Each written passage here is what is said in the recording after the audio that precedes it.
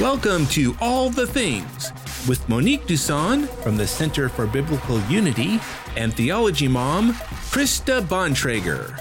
And now, here's Krista and Monique. Yay! We're back! Hey! What's good, family? What's good? We are back at home. Yes, we are. We weren't at home last week. I completely forgot. Yes. We were in Elisa Childers' basement. That's true. Living large in her studio. Yes. Welcome to All the Things. Yes, I am Monique Duson. And I am Krista Bontrager. And this is a show where we discuss all the things related to God, the Bible, and real life. Awesome. And helping us out on the show tonight is the one and only Bob the Button Pusher Bontrager. Yes, there he is. Our fearless leader. There's somebody lurking behind you on the board there. Oh. And helping us out in our chat rooms, we have Emily Bontrager. And Alicia Moss. Awesome, awesome. Thank you very much. Glad to see Candy is checking in with us, and Kathy, and Yes. you think that's Elisa? Where? Elisa H, or you think it's Alyssa? I don't see it. Right under Alicia Moss. Oh, Alyssa. All right. I say Alyssa. I believe it's Alyssa Heston. Okay. All right. If I catch her name wrong, I'm so sorry. Don't judge me. All right, let's jump in. How are you doing? Well, we're just skipping all the announcements. That's okay. We'll come back to them. Yeah, we are. We're going to skip right over the announcements. Why? Because I'm running the show today, I guess. I'm just going to go ahead and put that out there. How you doing?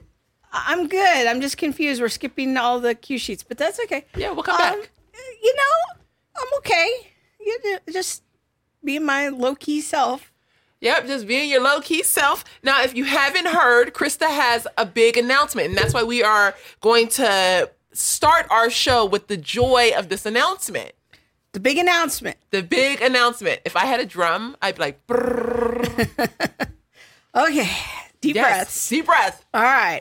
The big announcement is that I am transitioning from my job into ministry full time to be with you at the Center for Biblical Unity. And You look trepidatious. yeah, You sure you coming? yeah, no, I'm coming. Okay, I'm make sure. I'm totally committed now. But yeah, no, just going through the whole life transition. The girls have graduated. It's just new season of life, empty nest, and It's not empty nest. I'm still here, girl. Don't play no games. I know you and Bob wish, but I'm still here. but joining you and just seeing what trouble we can get into together. Oh, the world is our oyster. There is so much trouble. Monique is very, very excited. I can't wait for the trouble. You guys, Krista will be joining us full time at the Center for Biblical Unity beginning July 1st? No, June 23rd? June 23rd. And me, because I'm the only paid staff right now. I am so excited to have you.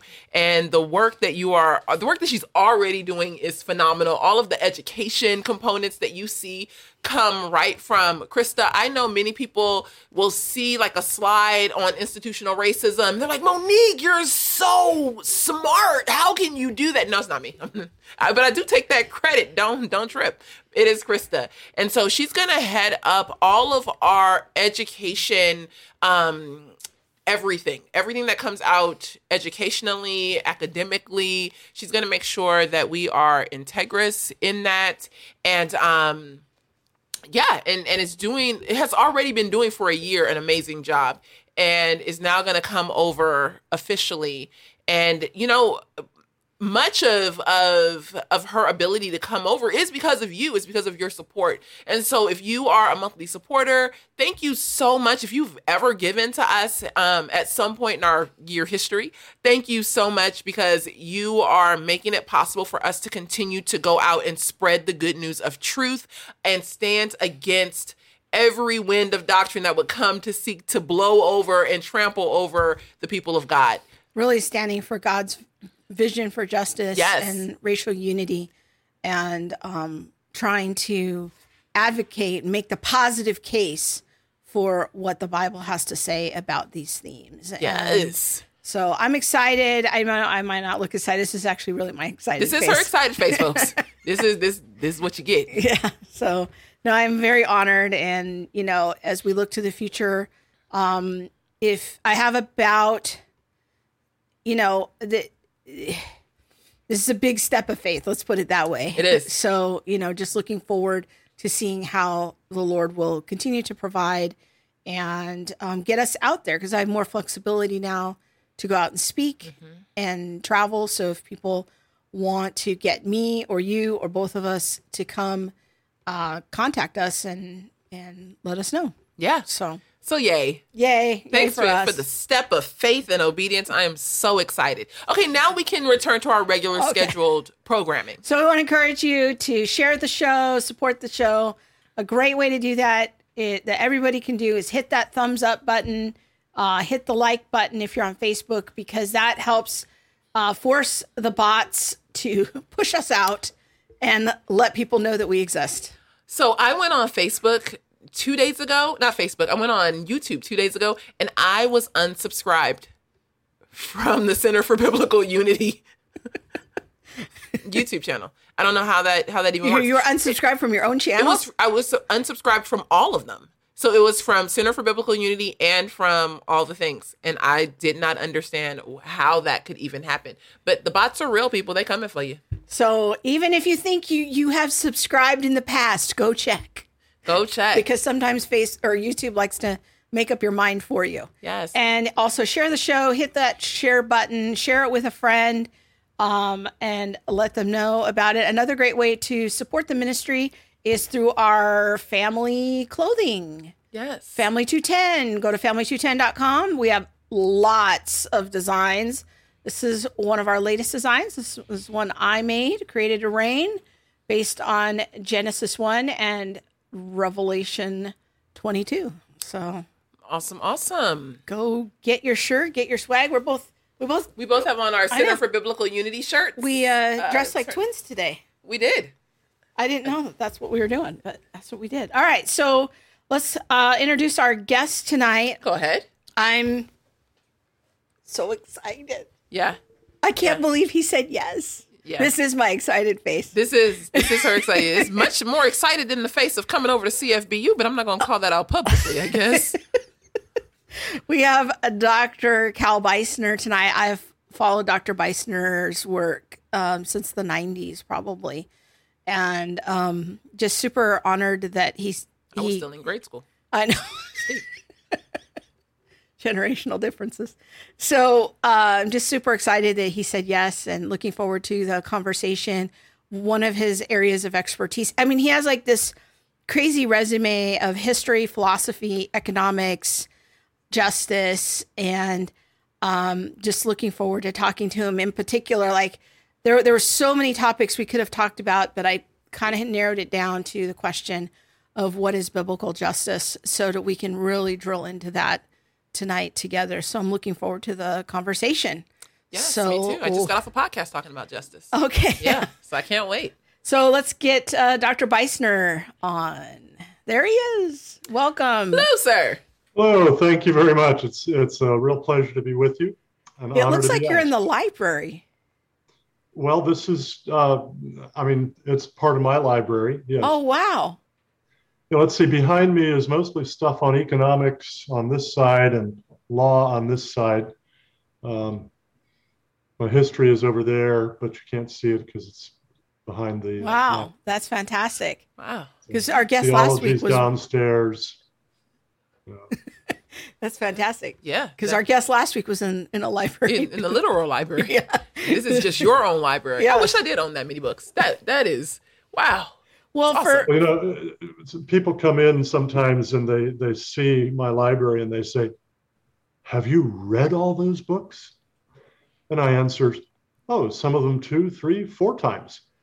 That's right. And they really get amazed. And they say, my goodness, how can you do that? And I say, well, what did I say? I said, you read all these books 2, 3, 4 times? I said, no, that's not what I said. I said, I read some of them 2, 3, or 4 times. I could have read one of these books 4 times and never opened any of the rest. And what I said was true. And then we get to start talking about logic and the difference between particulars and universals. Dang, we coming right out the gate with it like that. Let me get my coffee, because I didn't know. I wasn't ready. You caught me off guard. Okay, I'm going to need my fan, apparently. All right. So let's first start off by letting our viewers get to know you. You might be new to a lot of our audience. So maybe tell us a little bit about your work at the Cornwall Alliance and what that's about. Okay, yeah. The Cornwall Alliance for the Stewardship of Creation, cornwallalliance.org, is a network of just under 70 evangelical Christian scholars. Roughly a third of them are natural scientists, biologists, chemists, physicists, climate scientists, geologists, you name it, including, by the way, some of the world's absolute top climate scientists. Climate change being a very controversial issue nowadays, of course. About a third are economists, especially those who specialize in either development, what is it that brings whole societies out of poverty and keeps them out of poverty, or the environment, environmental economics. What are the insights of economics that can help us to solve environmental problems? And then the other third are theologians, philosophers, ethicists, pastors, religious ministry leaders, and so on. And we work together to educate the public and policymakers on three things simultaneously and interwoven. The first is what we call biblical earth stewardship, and I appreciated your reference earlier to Genesis 1 and ruling. Because Genesis 1:28 is kind of our key verse. When God had created Adam and Eve in his own image, male and female, he blessed them and he said to them, be fruitful and multiply and fill the earth and subdue it and have dominion over the fish of the sea and the birds of the air and everything that moves on the face of the earth.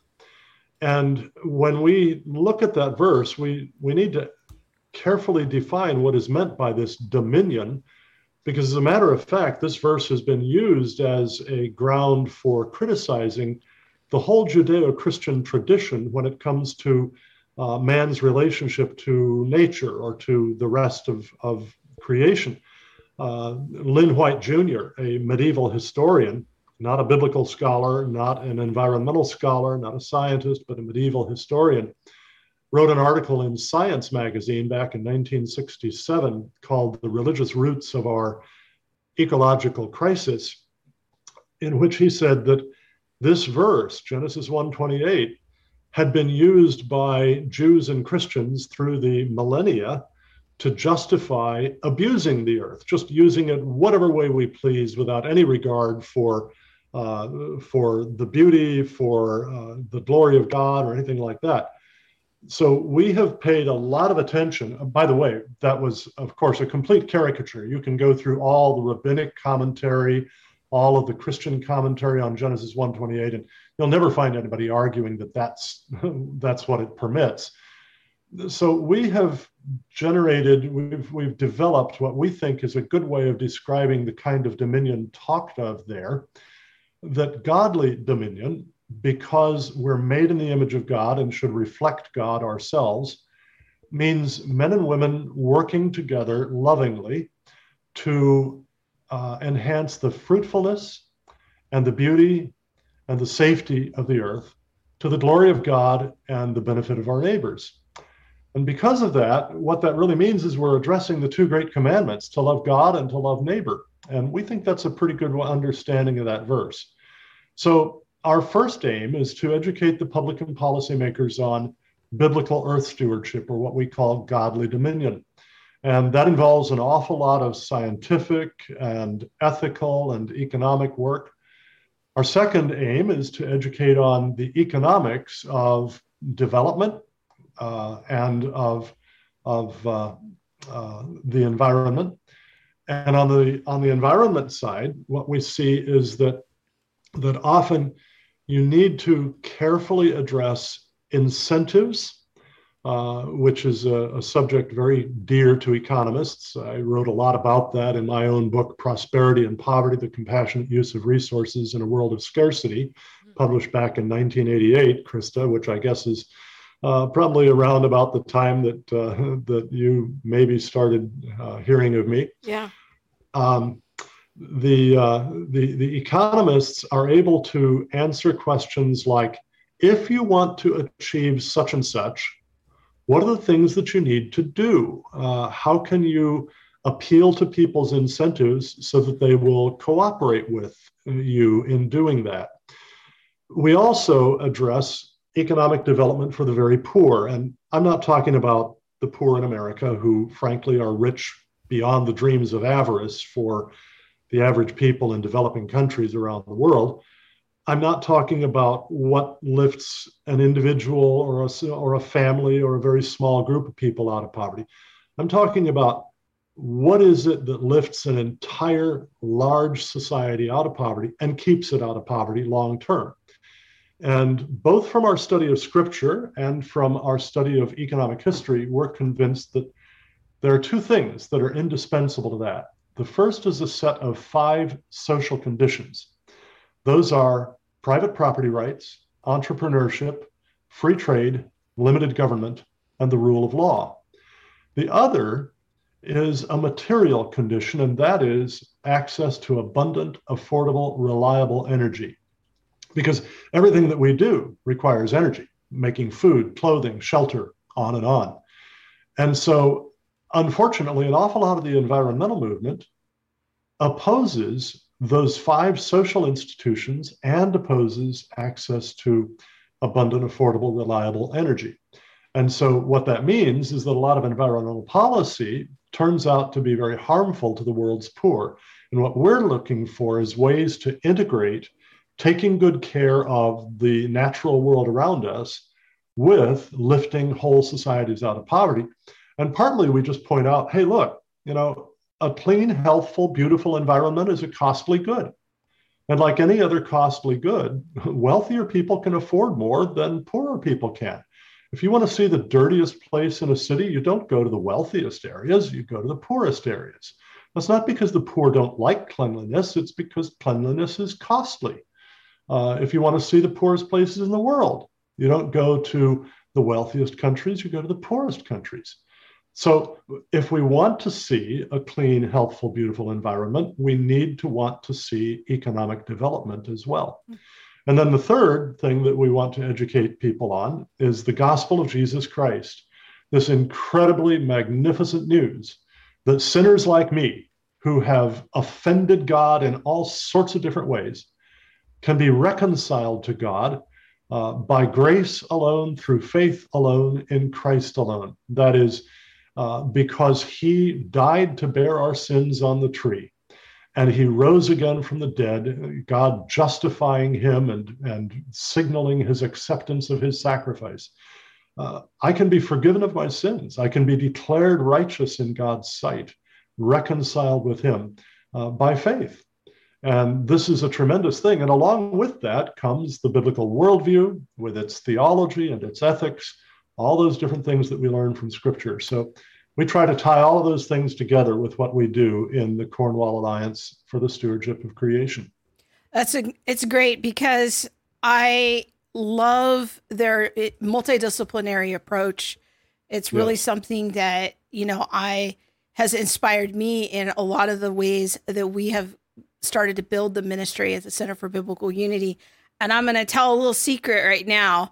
And that is that when Monique was in critical race theory and had a lot of ideas about social justice, Dr. Beisner's work is what I was looking at and kind of was helped to guide and frame a lot of our conversations about justice.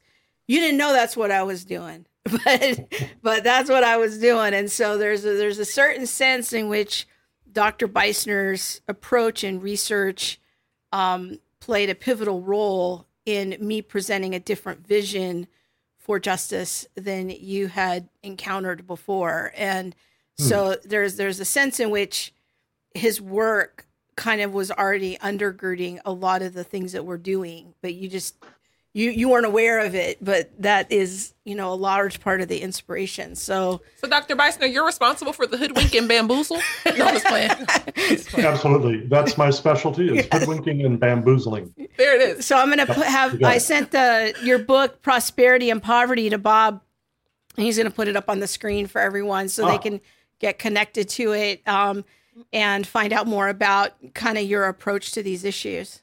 Now, Dr. Beisner, I know you don't know much about me, but I actually upheld the framework / worldview of critical race theory for a long time, and was a social justice warrior, advocate, however you want to, worked in social service. Yeah, I have 20 years of social service experience, and that's been my whole world. And so the concept of social justice was very near and dear to my heart. And there was no difference between social justice and biblical justice, because obviously social justice is biblical justice. I'm not saying that I believe that now. Hold on, y'all. So you thought. Yeah. I see some people riling up. But at the time, that was very much my mindset, is that, and not knowing much theologically, that biblical justice and social justice were the exact same thing. And of course, if you are going to be for biblical justice, you would definitely be for social justice. Can you just help us thread through the differences between social justice and biblical justice? Or was I right and they're interchangeable?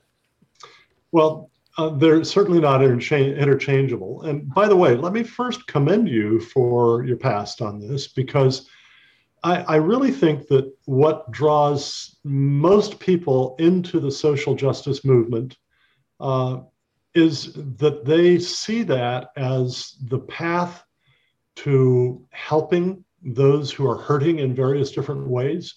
They are approaching it as a matter of compassion and love.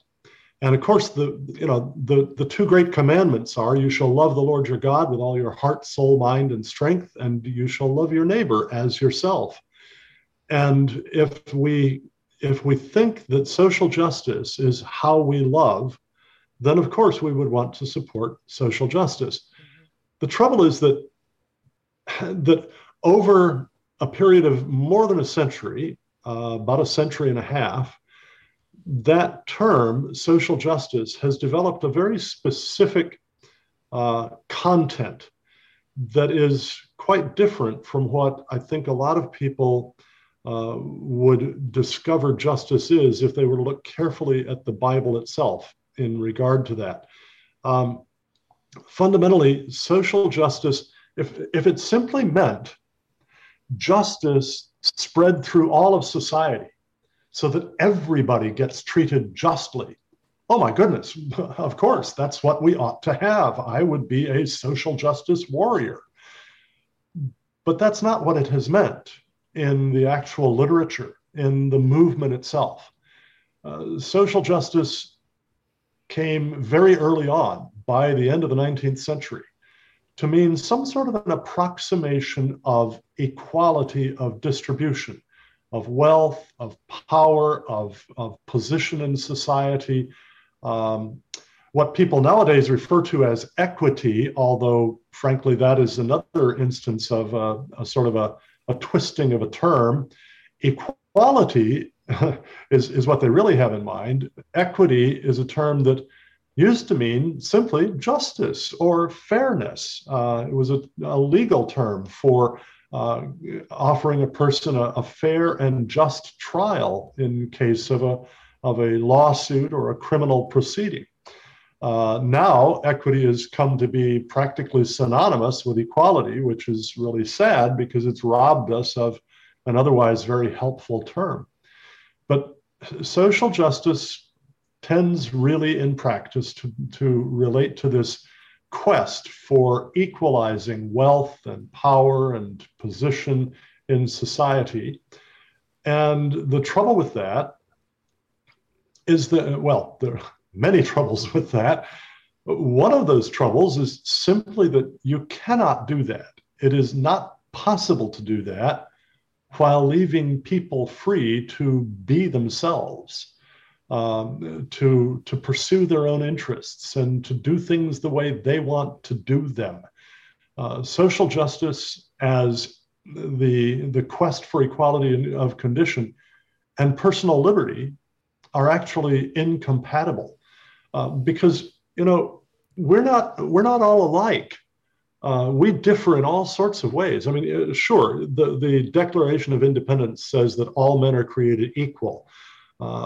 And there is a sense in which we are. We're all equally the image of God, and therefore we all are due equal justice. We're all due equal respect as human beings in terms of the sanctity of our life and things of that sort. But hey, at 6'5", as a sophomore in high school, actually as a freshman in high school, at 6'5", I had a whole lot better odds of playing on the high school basketball team than my friend Andre at 5'2". I mean, that's just the way it is. The outcomes were not going to be equal. It was not possible, unless, of course, you chopped off some of my leg. That might equalize this, but I'm not sure that would be quite what people had in mind. People differ in many, many ways, gloriously. I mean, this is a wonderful gift from God that we have so many differences among us. And those differences work themselves out in different paths and different outcomes in our lives. The only way to erase those differences of outcome is to erase the differences of behavior, the differences of aptitude, of likes and dislikes, of skills and of chosen paths. That and liberty are incompatible, but also incompatible with social justice is the biblical definition of justice itself. And I think it'll behoove us to start getting into that. Yeah, at some point. yeah, I want to get into that but I love how he said that, because I haven't heard that phrase before, of equality of condition. Mm-hmm. That is, another way of thinking of this popular word right now that's out there of equity, and the impossibility of arriving at equality of condition, mm-hmm. and how that's not compatible with personal freedom. Yeah. So, because it would truly, go ahead. It would truly require for everyone to almost be robots, or everyone to choose the same thing. Everyone must be mandated, or of their own free will, choose the same things across the board in order to get the same condition. Yeah. Now which, by the way, if I may interject here, Monique, if you're familiar with the history of the progressive movement in education, rooted in John Dewey, who pretty well took control of the School of Education at Columbia University and fostered his ideas in a way that largely shaped the American public school movement from the 1930s onward. Dewey's aim as a progressive committed to the socialist vision of mankind was the production of what Marx and Engels would call the new communist man. And a part of how that would be achieved would be through the educational system, intentionally producing people who were functionally literate. That is, they could read just enough to read the instruction manual for their part in an assembly line or something like that, but who would not really enjoy reading. And so they adopted a reading methodology, a methodology of teaching reading called look-say, or whole word, instead of phonics.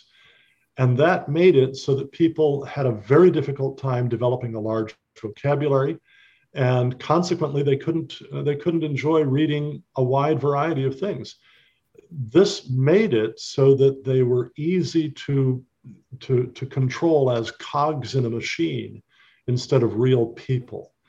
That's been one of the things that has really hindered freedom in America, is this intentional pursuit of the collectivist socialist vision of man. I think I want to drill deeper into, the biblical vision for justice. Dr. Beisner's laid some good groundwork on the secular idea of social justice and what that definition has become.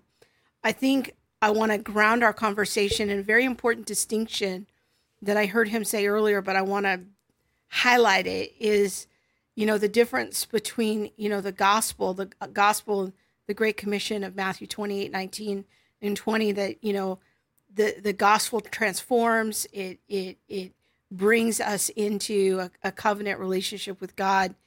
But then we are to disciple the nations. We are to teach everyone to obey all that Jesus has commanded us to do, the two great commandments that Dr. Beisner mentioned earlier of love God and love neighbor. That's an outcome. That is a fruit of a heart changed by the gospel. So we don't ever want to get mission confusion about what we're doing and why we're doing it. So we're on the side of the Great Commission of, when we talk about justice, we're on the teaching people to obey all of Christ's commands. That's the side of the equation that we're talking about. And one of those commands relates to justice, and justice is part of God's very nature. So I'd say mission confusion or mission conflation. Yeah. Where we now collapse those two things on top of each other and they become one. Yeah. So let's focus on, I like how you break down sort of the four criteria of biblical justice. I think that helps to make the biblical standard a lot more tangible for lay people. So maybe let's just start with a very brief, kind of what are the four aspects of biblical justice that you see? And then we're going to drill into each one of them individually. Okay. I came to these actually, goodness gracious, now it would be about 39 years ago, while I was working on my master's degree in economic ethics under the late Dr. Russell Kirk, one of the great minds of the modern American political scene. And in that, I spent a great deal of time just combing the scriptures as to what is meant by justice, and looking very, very carefully at every usage of the terms just and justice, right and righteous, case in terms of criminal case or ethical case, claim of right. And looking at all of those, I came to define justice this way. Biblical justice means rendering impartially and proportionally to everyone his due in conformity to the righteous standard of God's moral law. And so there we have these four criteria. Impartiality, that is, we don't play favorites, I mean, in other ways, we can play favorites. I certainly favor my wife over everybody else when it comes to marital relations, when it comes to the person I most enjoy spending time with. But that's not a matter of justice, other than that when I promised to keep myself to her until death do we part, I need to fulfill that promise. But there are all sorts of things where we would play favorites, but not when it comes to justice. Yeah, so the four aspects, if I could just summarize them, are impartiality, proportionality, yes, and then are giving someone their due, yes, and doing it according to the biblical standards that are laid out. Conformity to God's law. Conformity to God's law. Yeah. So those are kind of our big four ideas for biblical justice.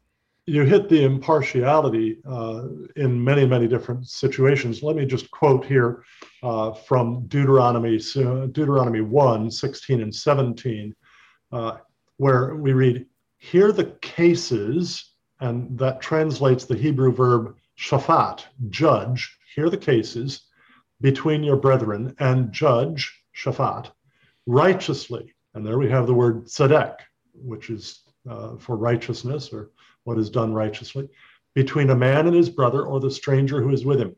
You shall not show partiality in judgment," mishpat. "You shall hear the small as well as the great. You shall not be afraid in any man's presence, for the judgment," mishpat, "is God's." So judgment then must always be impartial. And if it's going to be impartial, then that's going to recognize that because people do different things, they are due different things. So when we think about impartiality, we don't want to fall into the error of saying all partiality is a sin, because some partiality doesn't involve a judgment. Like Right. he gave the example of a marriage. Like, I'm partial to Bob, and I, as my husband, and I have no partiality toward other men. I'm partial toward my children in a special way, but those aren't judgment issues. So when you say that some partiality does include a judgment issue, and I think what we have to remember is that the plumb line for judgment has to be God's moral law. That has to be the Yes. standard. So that's our number 4. Yeah, definitely. Because and I was just speaking with some brothers about this earlier. It's that, what if there's someone who's a proponent of LGBTQ plus who maybe identifies with LGBTQ plus, and they now apply for the pastorate? Wouldn't there be a judgment or some kind of saying, like, in my church anyway, no, we don't do that. So we have to judge rightly. It's not that we're saying you don't judge. No, we judge rightly. And the way that we judge rightly is by the application of God's moral law. His law is the standard. Perfect. So Hey, I like you. Yes.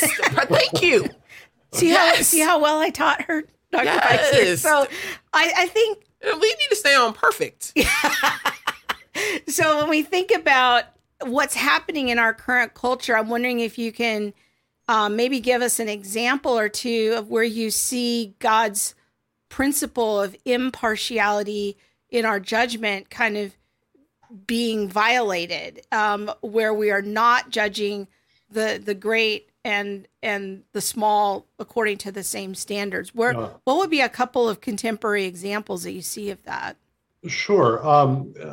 One would be a very, very broad brush example, and that is in the entire critical race theory movement or critical social justice movement, which says that the very fact of being white defines you as a racist, a white supremacist, and someone who is privileged in ways that ought not to be. That's definitely not the impartiality that we find in Scripture. And by the way, let me just tie this to another of these criteria of justice, and that is rendering to each his due. In Romans 13:7, Paul instructs believers to render to each to all their due. Actually, the Greek is singular, to each his due.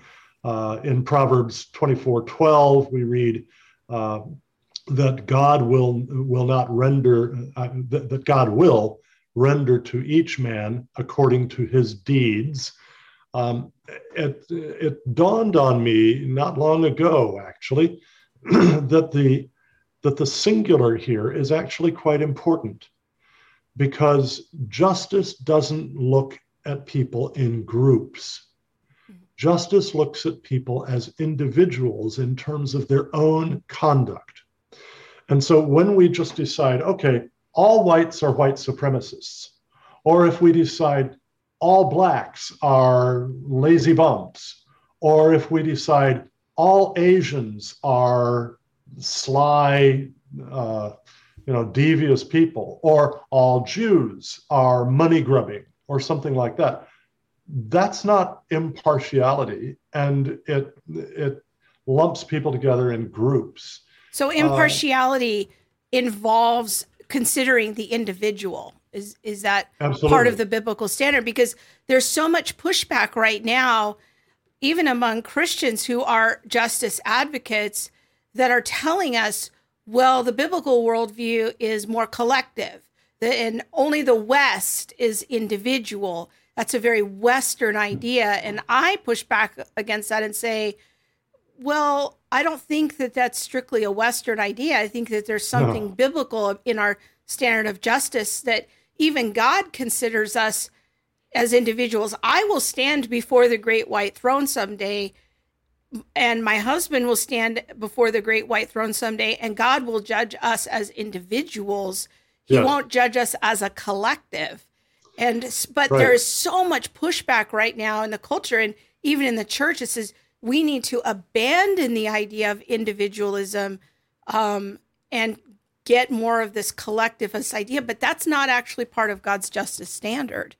No, but the idea of the need to abandon individualism comes partly as a response to a particular kind of individualism, an individualism that says, I suppose we could associate this with Ayn Rand, the great libertarian thinker of the 20th century, author of Atlas Shrugged and various other things, that says, you should just look out for yourself, and that's all. Nobody else. Just yourself comes first. Well, Jesus certainly wouldn't approve of that. He said that we must deny ourselves and take up our cross and follow him. That no one loves someone else more than by giving up his life for his friend.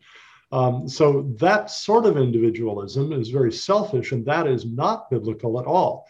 But there's a different kind of individualism. And that's the individualism that says, I am responsible for myself.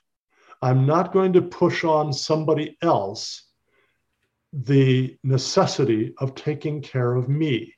I will be glad to try to take care of other people too, but I'm not going to force other people to take care of me. That is proper individualism, and it really does come from the scriptures.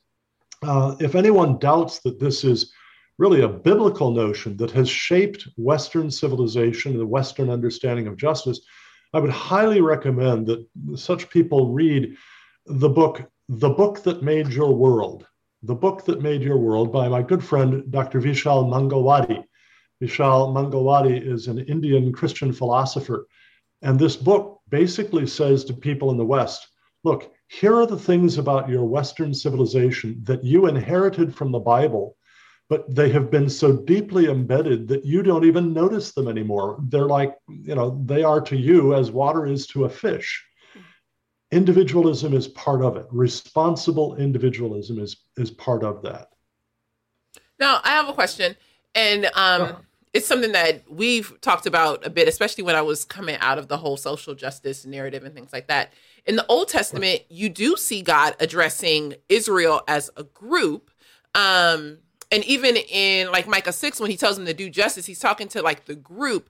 And so how do you differentiate between this individualism that you're saying scripture is talking about and we should be applying and that we've even adopted into our modern culture versus like, I think what some will say is scripture or God addressing a group about justice. Judging a group. Yeah.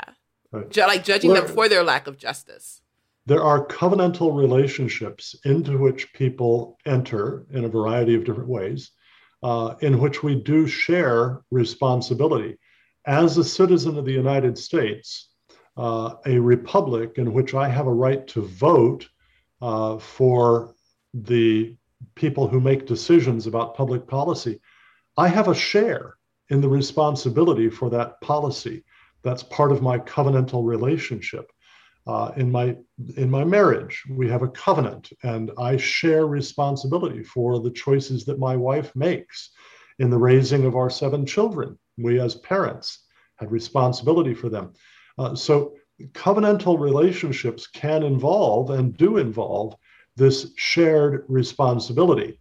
However, both Ezekiel 18 and Jeremiah 18 very expressly reject the notion that any individual should be punished for the deeds of a different individual.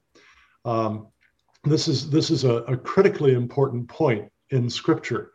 We may be included in a punishment that comes on a whole society because of the evils shared by that society, because we are a part of it and we have been part of the responsible parties in that. But that's a far cry from saying that I should be punished for someone else's bad deeds. Now, further, by the way, God's judgment, I often tell people the last thing I want from God is justice. Because if God just gives me justice, I'm in hell forever, right? So if God brings destruction on a whole society, the good and the bad, right? We have to remember that none of those good are good entirely. We all are sinners. All have sinned and fall short of the glory of God. And so none of us deserves from God to be alive, to be blessed, to have wealth, to have health, to have happiness, or anything else. Instead, we deserve damnation. And it's only because of the sacrificial, atoning death of our Lord Jesus Christ that instead we receive blessing from God. So when we think about the second component of justice, that kind of leads us right into that of giving someone their due. And, Yes. you know, that flows right from the judging of individuals, and then we're giving Yeah. them their due. And even the proportion, we give them their due in proportion to Right, what they, proportionality. proportionality. So I'm wondering on the aspect of proportionality, is that kind of the idea that we have in popular culture of making the punishment fit the crime? Like Yeah. we don't want to over punish or under punish. Is that kind of what you mean by proportionality? Absolutely, yeah. You'll see a lot of this in biblical law. For example, in Exodus chapters 21 and 22, you'll see distinctions made between somebody who does accidental harm to a neighbor. Well, in that case, he should restore that neighbor from the accidental harm done, but there's no punishment on top of it. There's no doubling of the amount that he has to repay or anything like that. But if it was negligent, if he had known before of the risk, and he was negligent about it, and harm came to the neighbor, then he must bear the entire cost by himself. Or if it was intentional, if he actually stole from the neighbor, then he has to return to the neighbor a multiple of the value of what he stole. So, we can put it this way. We don't prescribe capital punishment for shoplifting, but neither do we prescribe a slap on the wrist for murder. The punishment should fit the crime. The reward should fit the conduct, the good conduct. That's the idea of proportionality, and it's all over the scriptures. So is this the idea of like an eye for an eye, a tooth for a tooth?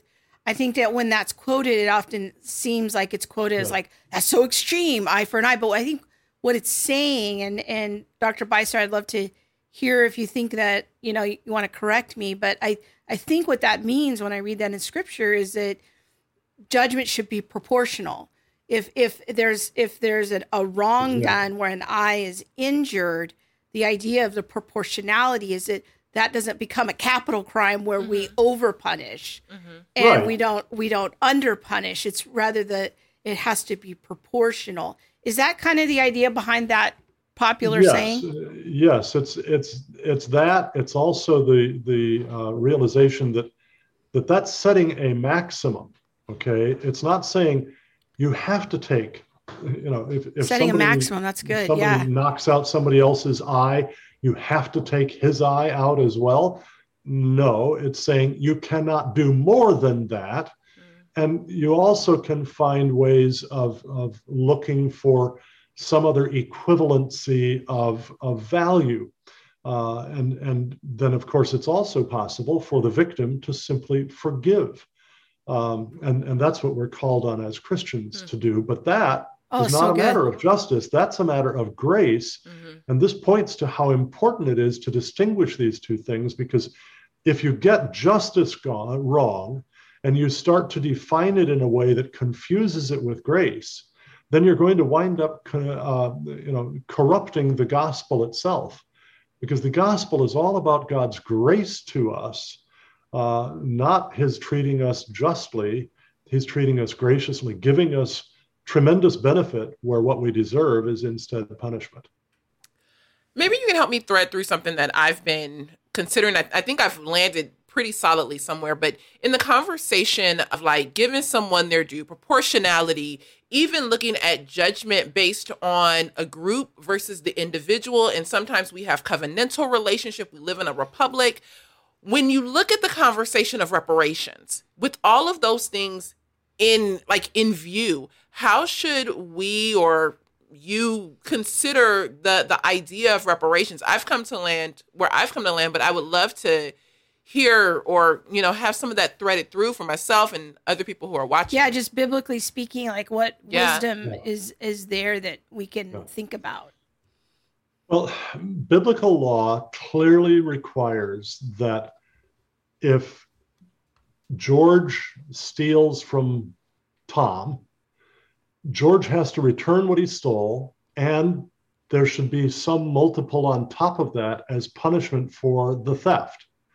That distinguishes theft from accidental or even negligent harm, right? And so in that sense, in that case, Scripture requires reparation, repair of the broken relationship, right? But Scripture also encourages Tom to forgive George, and that becomes a matter of grace. Now, in terms of our courts, which are supposed to do justice, okay, a judge can't say, well, George, I forgive you, so you don't have to repay Tom what you stole from him. That's not for the judge to do. If the judge orders George to repay Tom, and Tom then says, Your Honor, I appreciate the judgment. It is fair. Now, I want to forgive George. That's Tom's prerogative, and that's a matter of grace. What's crucial is that the soul that sins must die, to take one phrase out of Scripture, right? The reparation has to come from someone who actually did the crime, or at the very least, from someone whose property clearly can be defined as having come from that crime. So, for example, George steals Tom's car, and George then resells the car to Mary. And later on, the police trace it, and they prove that the car properly belongs to Tom. Well, the car should be returned to Tom, even though Mary paid George for it. And Mary should not be reimbursed by Tom or anybody but George for what she paid him. But Mary should not be required to pay the added penalty for the theft. George should. All right. So, and the farther we get from the individual or individuals who did the crimes to where the property is now, to where those who have benefited or who have been harmed by it now, the farther we get, the more difficult it becomes to determine who's responsible for how much. And when that becomes the case, what we have to realize is that there is a limitation to our ability as human beings to figure these things out. Thomas Sowell wrote a wonderful book called The Quest for Cosmic Justice, in which he points out that the very fact that we sometimes will try so hard to achieve perfect justice results in our doing grave injustice, because we've failed to recognize the limits of our human knowledge, of our human wisdom, and just that, there are some problems in life that we just have to recognize we're going to have to live with. I can't with you. That's so good. Yeah, I just really appreciate that approach and the thoughts behind that, and the soul that sins must die. Ezekiel. I think that it's helpful, and I think that the national conversation we're having right now on reparations is really tough because it's so shame focused, and yes. It really takes us back to Genesis 3, where the man blames the woman blames the snake. It's just a bunch of blaming, and in the end, it feels like we're kind of right back in the garden with a lot of this blaming, and it's very damaging. I And think. one of the in a lot of really ways. tragic things about it is that it is infiltrating the church where Christians, whole churches, whole denominations are demanding this. And it's really running up against one of the most powerful parables that Jesus ever told. That was the parable of the unforgiving servant. This servant owed the king an immense amount of money, something that couldn't have been accumulated in thousands of years at the normal pay of a servant. And the king forgave him completely. Then that servant went out and found another servant who owed him a fairly piddling sum. And he demanded that that be repaid to him right away. And when the other servant couldn't do it, he had that servant thrown in prison. The king heard about this and brought the first servant back and said, you wicked man. And then he reimposed the debt on that servant and had him cast into outer darkness. If we are going to jump on the reparations bandwagon, we have pushed grace, we have pushed forgiveness out of the church. Real racial reconciliation, real reconciliation of any enemies, of any people who have competed with each other, who have harmed each other in various ways. Real reconciliation comes only when there are repentance and forgiveness. And sometimes that forgiveness has to precede the repentance, because if I refuse to forgive the one who sinned against me, well, how does Jesus finish up in the Lord's Prayer? Forgive us our debts as we forgive our debtors. For if you forgive men their sins, God will forgive you. If you don't forgive men, neither will God forgive you. I need to be quick to forgive those who have harmed me, whether they've been close or far, whether close or far in time or in space. That's so good. And I appreciate what you said about it's coming into the church. And I know we didn't plan this question, but how do you see this narrative of basically unforgiveness and to me, a lack of grace? Do you see this as a competitor to the gospel? Absolutely. Absolutely. That's why I titled my book, Social Justice versus Biblical Justice, How Good Intentions Undermine Justice and Gospel. And frankly, this goes into a great deal more depth than what we can in our conversation here. And for that reason, if I may, I'd like to mention that definitely. this is available from the Cornwall Alliance for the Stewardship of Creation, free, as our way of saying thank you when people make a donation of literally any size, doesn't matter how small. All they need to do is to go to cornwallalliance.org. That's cornwallalliance.org. Click on the donate button. And as they fill out the donation form, when they come to the comments page, just write in social justice. Social justice. We'll know what they want. We will send it to them, and 100% of their gift will be tax deductible. That's great. And if people want to share it with their small groups or anything like that, it is also available for sale in your store. But we want to encourage people to get connected with Dr. Beisner's work at the Cornwall Alliance. Did you want to ask him another question? Or no, go ahead. You're good.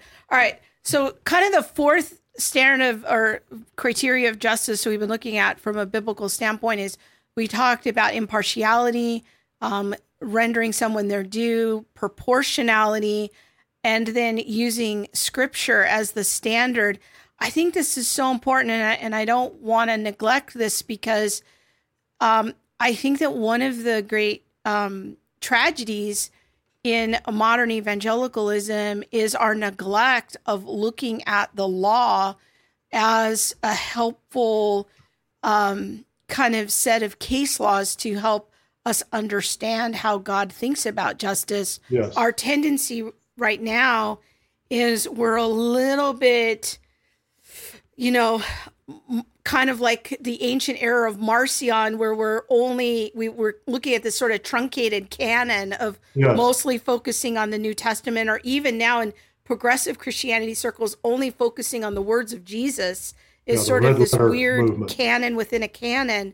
Yes. And we've got to look at scripture as a whole. Now we can say clearly that like the law doesn't save us. The law points to Christ, that Jesus fulfills the law. He shows us how to live it perfectly. But if we throw away the Mosaic law, we don't get a lot of the details that the prophets assume that we understand when they're telling us about Exactly. Israel being condemned for their lack of justice. In order to define justice, to understand God's standards of justice, we have to look at the Mosaic law. So this is an important aspect of the conversation about justice that I think is hugely neglected right now. Absolutely. When Jesus said that all the law was summed up in these two great commandments, to love God and to love neighbor, you don't sum something up if you leave some of it out. Now, he had in mind, by the way, specifically the moral law. There is also ceremonial law, and that was fulfilled by Christ on the cross. And so that doesn't bind us. There were also judicial laws, and this is, I happen to be a Presbyterian, and we look back at the Westminster Confession and catechisms as sort of the standard summary of our faith. The Westminster Confession in chapter 19 says that the ceremonial law was given to Israel as a church under age. That is, like to a minor, you give certain rules that can be cast off when he becomes an adult, right? The judicial laws, it says, were given to Israel as a body politic. Now, it's really important to recognize that the ceremonial laws and the judicial laws together were given to Israel as a church under age that was also a body politic, a nation. Now, since the coming of Jesus and his death and his resurrection, there is no church that is also a nation. There is no nation that is also a church. And so the judicial laws, as the confession puts it, no longer bind any nation except insofar as what it calls the general equity, there's that word that we talked about earlier, might require. The general equity is the principle of justice underlying that law. So, for example, when Deuteronomy 22:6 says that if you build a house, you should put a parapet around the roof so that people don't fall off the roof. Well, why do that? I mean, I have a house with rather steep roofs. Why would anybody be up there? I don't think I need a parapet around my roof.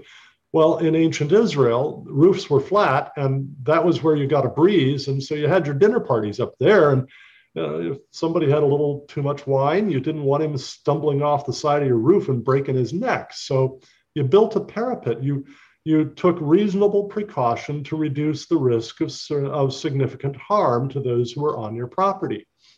Well, the general equity of that would say that living in a climate that can have significant snow, you ought to have a slanted roof so that the snow doesn't build up and cave in the roof and kill the people inside the house.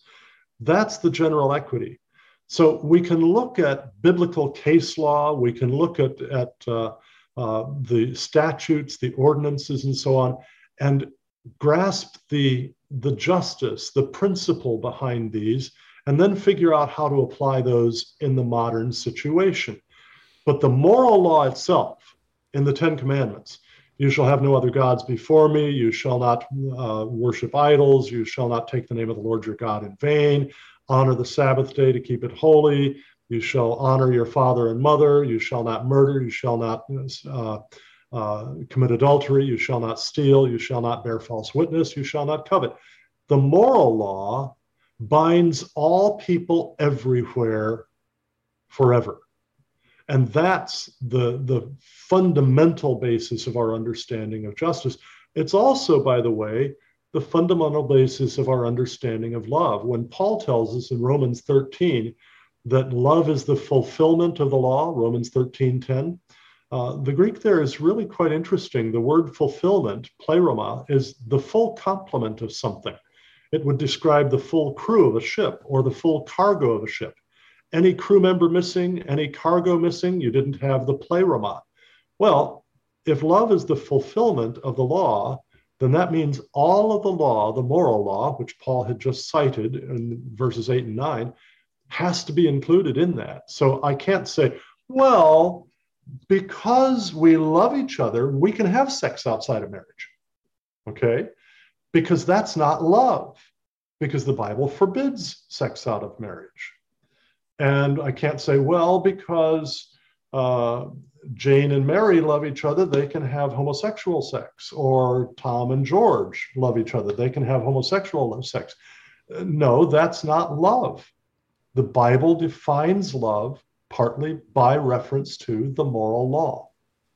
This is so good because it's so helpful, I think, to understand, because we hear a lot of conversation in our churches today about, well, God just says, love God, love neighbor. But what we have to understand is the details of that, of how do we love our neighbor, is why we look in the law. The law, or love is law, not gospel, is something I'm often saying on the show. So we have to understand, again, what side of Matthew 28:19 and 20 are we on? Again, the law doesn't save us. The gospel comes along. It changes hearts. It transforms us. Holy Spirit comes to live in us. But the law informs and shapes, how we walk together as God's people. Mm-hmm. And if we don't have those conversations, our souls will be uninformed about God's standard of how to love him and love our neighbors. So such an important conversation. Okay, we got a couple of YouTube questions I want to go to here, Dr. Beisner. This Sure. first one says, how does a concept of Jubilee inform Shalom? What is the connection of Jubilee to Jesus and the gospel? Yeah, I actually talk about that passage in my book, Social Justice versus Biblical Justice. I talked about it in my much earlier book, Prosperity and Poverty, as well. The Jubilee year required that if I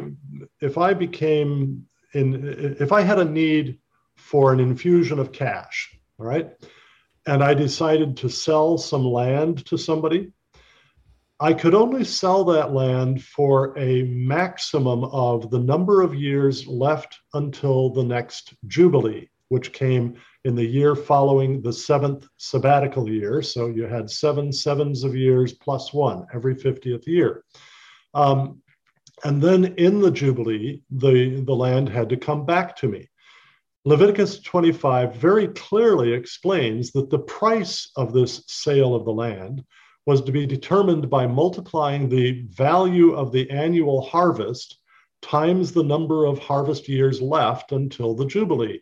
That, by the way, would not include the sabbatical years that might intervene, because in the sabbatical years, you weren't supposed to work the land and do a commercial harvest. You could walk through the fields and pick what grew naturally, but you were all supposed to rest during the sabbatical year. So actually, the text actually tells us that you're not really selling the land, you're selling the crops. And what this means is that the land functions very similarly to how a house does now as collateral for a mortgage loan. When you pay off the mortgage loan, the deed comes to you. There's no redistribution of wealth there because you've paid off the loan. Well, when someone sold a piece of land until Jubilee, the harvests in the intervening years went to the buyer of the land. Those harvests paid off the loan. So at the end of the period, the collateral goes back to in a sense, the borrower. The seller of the land is actually like a borrower of the cash. Same principle applies if you become poor and you sell yourself into the Hebrew word is translated slavery, but we might refer to it as indentured servanthood. You say, okay, in exchange for such and such an amount of money in advance, I will serve you for the next however many years. At the Jubilee, you had to be let free. But the reason that you could without any redistribution of wealth is that your labor in the meantime has paid back what you received in cash. So there's no redistribution of wealth in the Jubilee year. And neither, by the way, is there in the Deuteronomy 15 sabbatical year regulation, which unfortunately the New International Version translates Deuteronomy 15:1 as saying that in the seventh year, you must grant a remission of debts. No, the Hebrew word there, it escapes me at the moment, but the Hebrew word there doesn't mean remission, it means a letting drop. And the same term is used as to what you're supposed to do with your land during the sabbatical year in Exodus 23:11, I believe it is. You're supposed to let drop your land in the sabbatical year. Well, that can't be a permanent thing because you go back and farm the land later.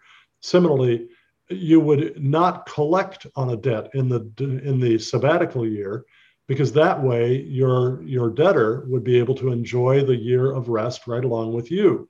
But after the sabbatical year, you would resume collection on the debt. So there's no redistribution of wealth there either. Very good. All right. Well, we're way over time. We want to respect your time. We've got some more questions in the chat. Monique and I will continue to answer those.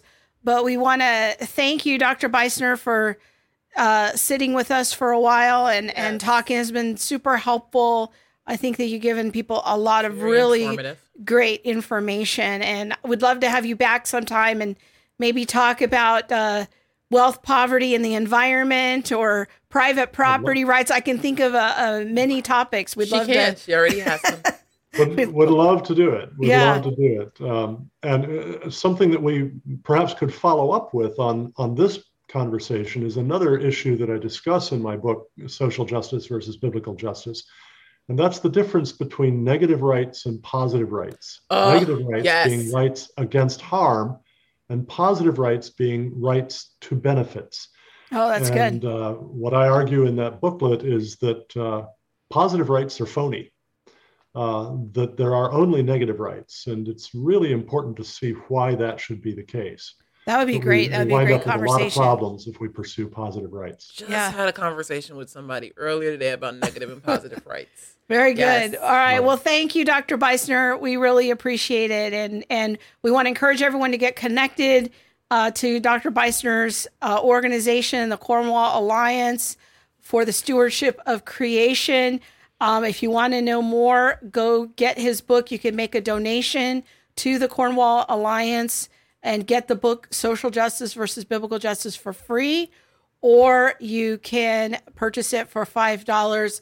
But if you want biblically solid, very clear and accessible, just another voice in the justice conversation, can't recommend Dr. Beisner's work enough. So thank you so much. That's awesome. Thank you so much for being with us. We've appreciated this conversation for sure.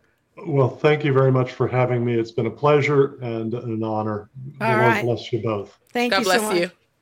All right. That was great. That was good. That was good stuff. See, I knew you'd love it. Yes, good stuff. All right, we got a few questions here. Let's do this. Let's run back up. We didn't get Emily's comment.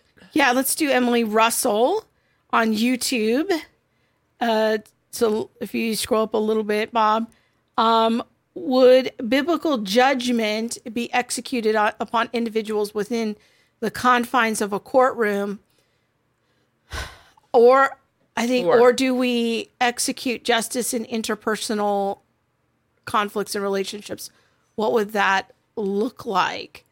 So, so I think your first question is, I think that the question behind the question is, can we legislate biblical morality? Mm-hmm. I think that's the question behind the question. So I would say that for much of our country's history, a lot of our laws have actually been inspired by the biblical standard of justice. So why do we prosecute somebody for murder? Not every culture does that. Mm-hmm. Why do we used to prosecute people for theft in our state. You can steal up to $1,000 worth of stuff and probably nothing will happen to you. But why do we do that? Well, that's largely wedded to and inspired by the biblical standard. Now, you could argue that some of those things are changing, but like Dr. Beisner said, I think his book recommendation looks very intriguing to me. This book about the book that changed the world. Like I don't think we are consciously aware of how many of our laws and ways of being have been inspired by the Bible as, inspiring us. We call them now common sense, or we call them right and wrong, but we don't understand how enmeshed they are with the biblical standard. Now, that being said, some standard of morality will always be in play. Always. The question is what is your standard? That's the question you have to ask. So there is no neutral posture of a law. There's either God's standard or there's human autonomy. Those are the options available. You and I used to go back and forth about this all the time. I'm glad you came over to the God standard conversation eventually. It was rough, y'all. So that would be that. Or do we execute justice just in interpersonal conflicts and relationships?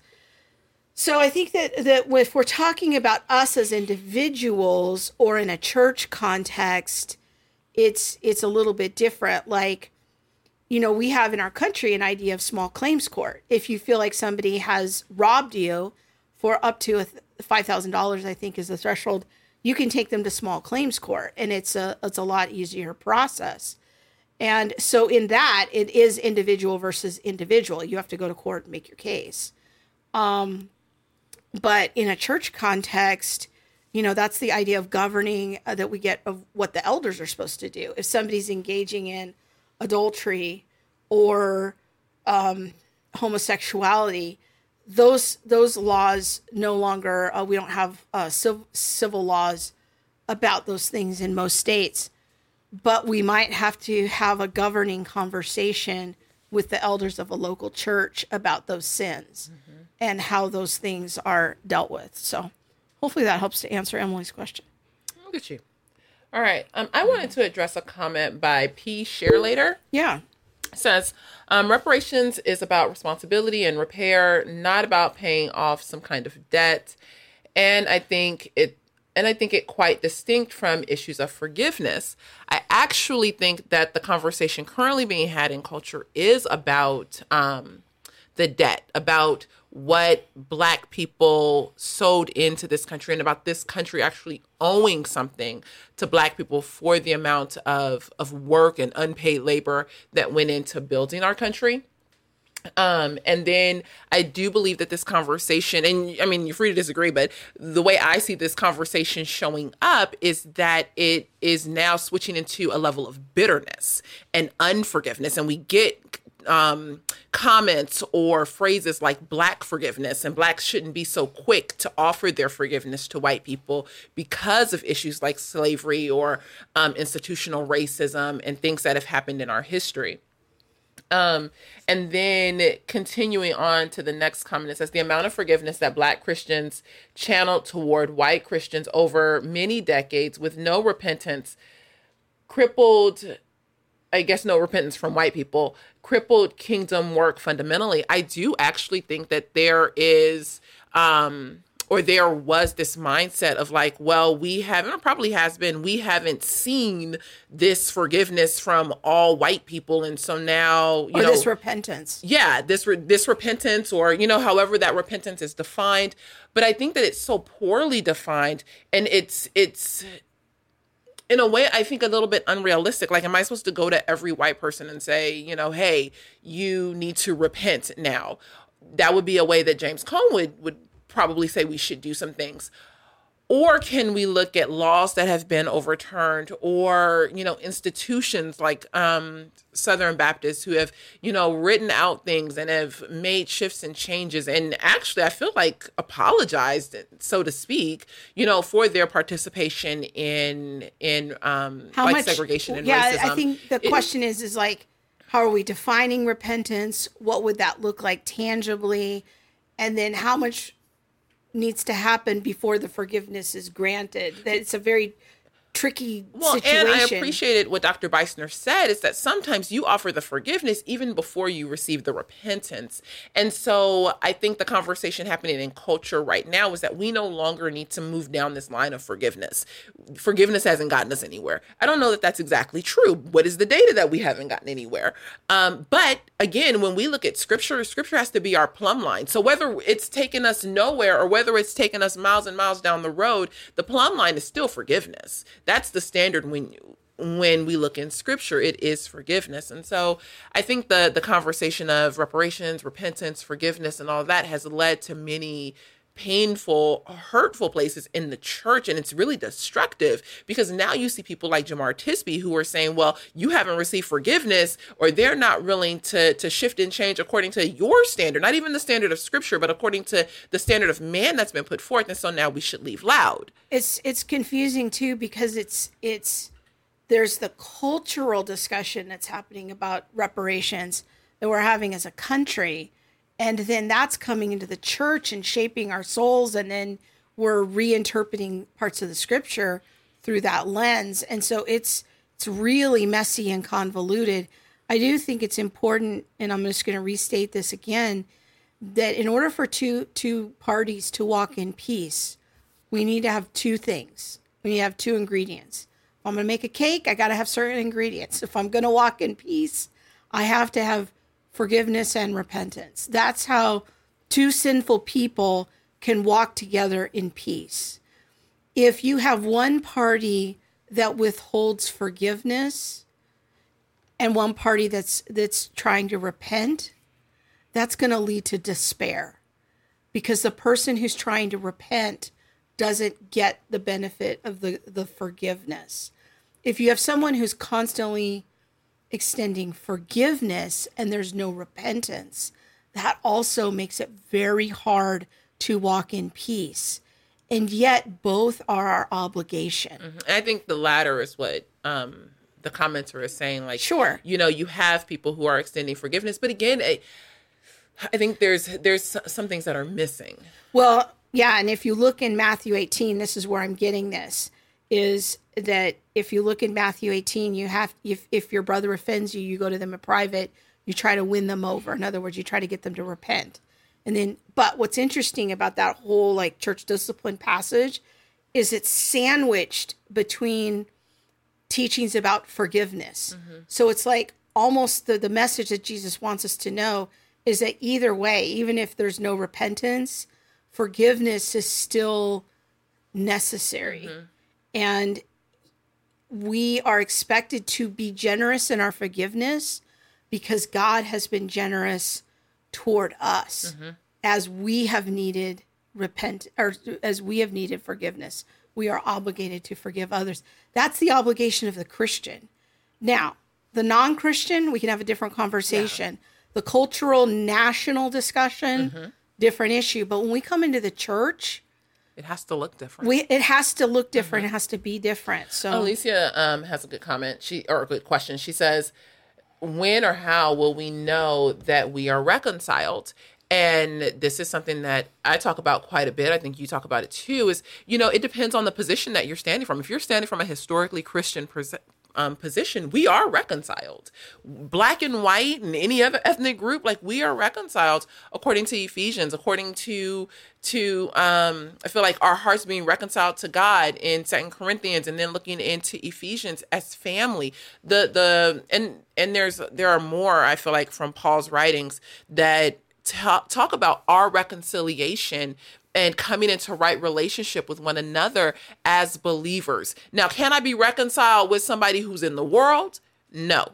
That's the definition. Not in the same way. Not in the spirit not in realm. the ontological, that isn't going to work, because it says that what are you to have with the unbeliever? Like, what unity are you to have with the unbeliever? But that's a different conversation. If you are a historic Christian, we are reconciled. Now, if you uphold race over Christianity or race over scripture, or you might be in a more progressive stream, I don't know that you'll ever know when we get to unity. If you uphold things, if it's from a cultural perspective, I don't know, because that takes us back to equity of condition. Yes, and man can't do it. That's the thing. This is why we see the things we see in culture, because it's too big for us. And then you get things thrown in like Black liberation theology and James Cone, who would say that basically we're never going to be reconciled, and the only way we would know that we were reconciled is if all the Black people told all the white people, we are finally reconciled, you've done enough, you've met the criteria. I don't know that that's ever going to happen. Yeah. Okay. That's a perfect transition to talking about the reconciled curriculum that we have coming out. Well, won't he do it very soon, so people can get that. We have a small group curriculum coming out. It's called Reconciled. You can pre-order it right now. So it's a 6-week small group study. We want to encourage you to think about who the Holy Spirit is putting on your heart in your sphere of influence to invite to doing the small group study with you. You can go on the website, see the titles, see the lessons, and we'll be delivering it very soon. We are getting very close. We did the final edits this week. Mm-hmm. We're getting really close. We are. It's crazy. It's amazing. Pretty exciting. So exciting. And you know what time it is? It's time for the tweet of the week. Hey! The tweet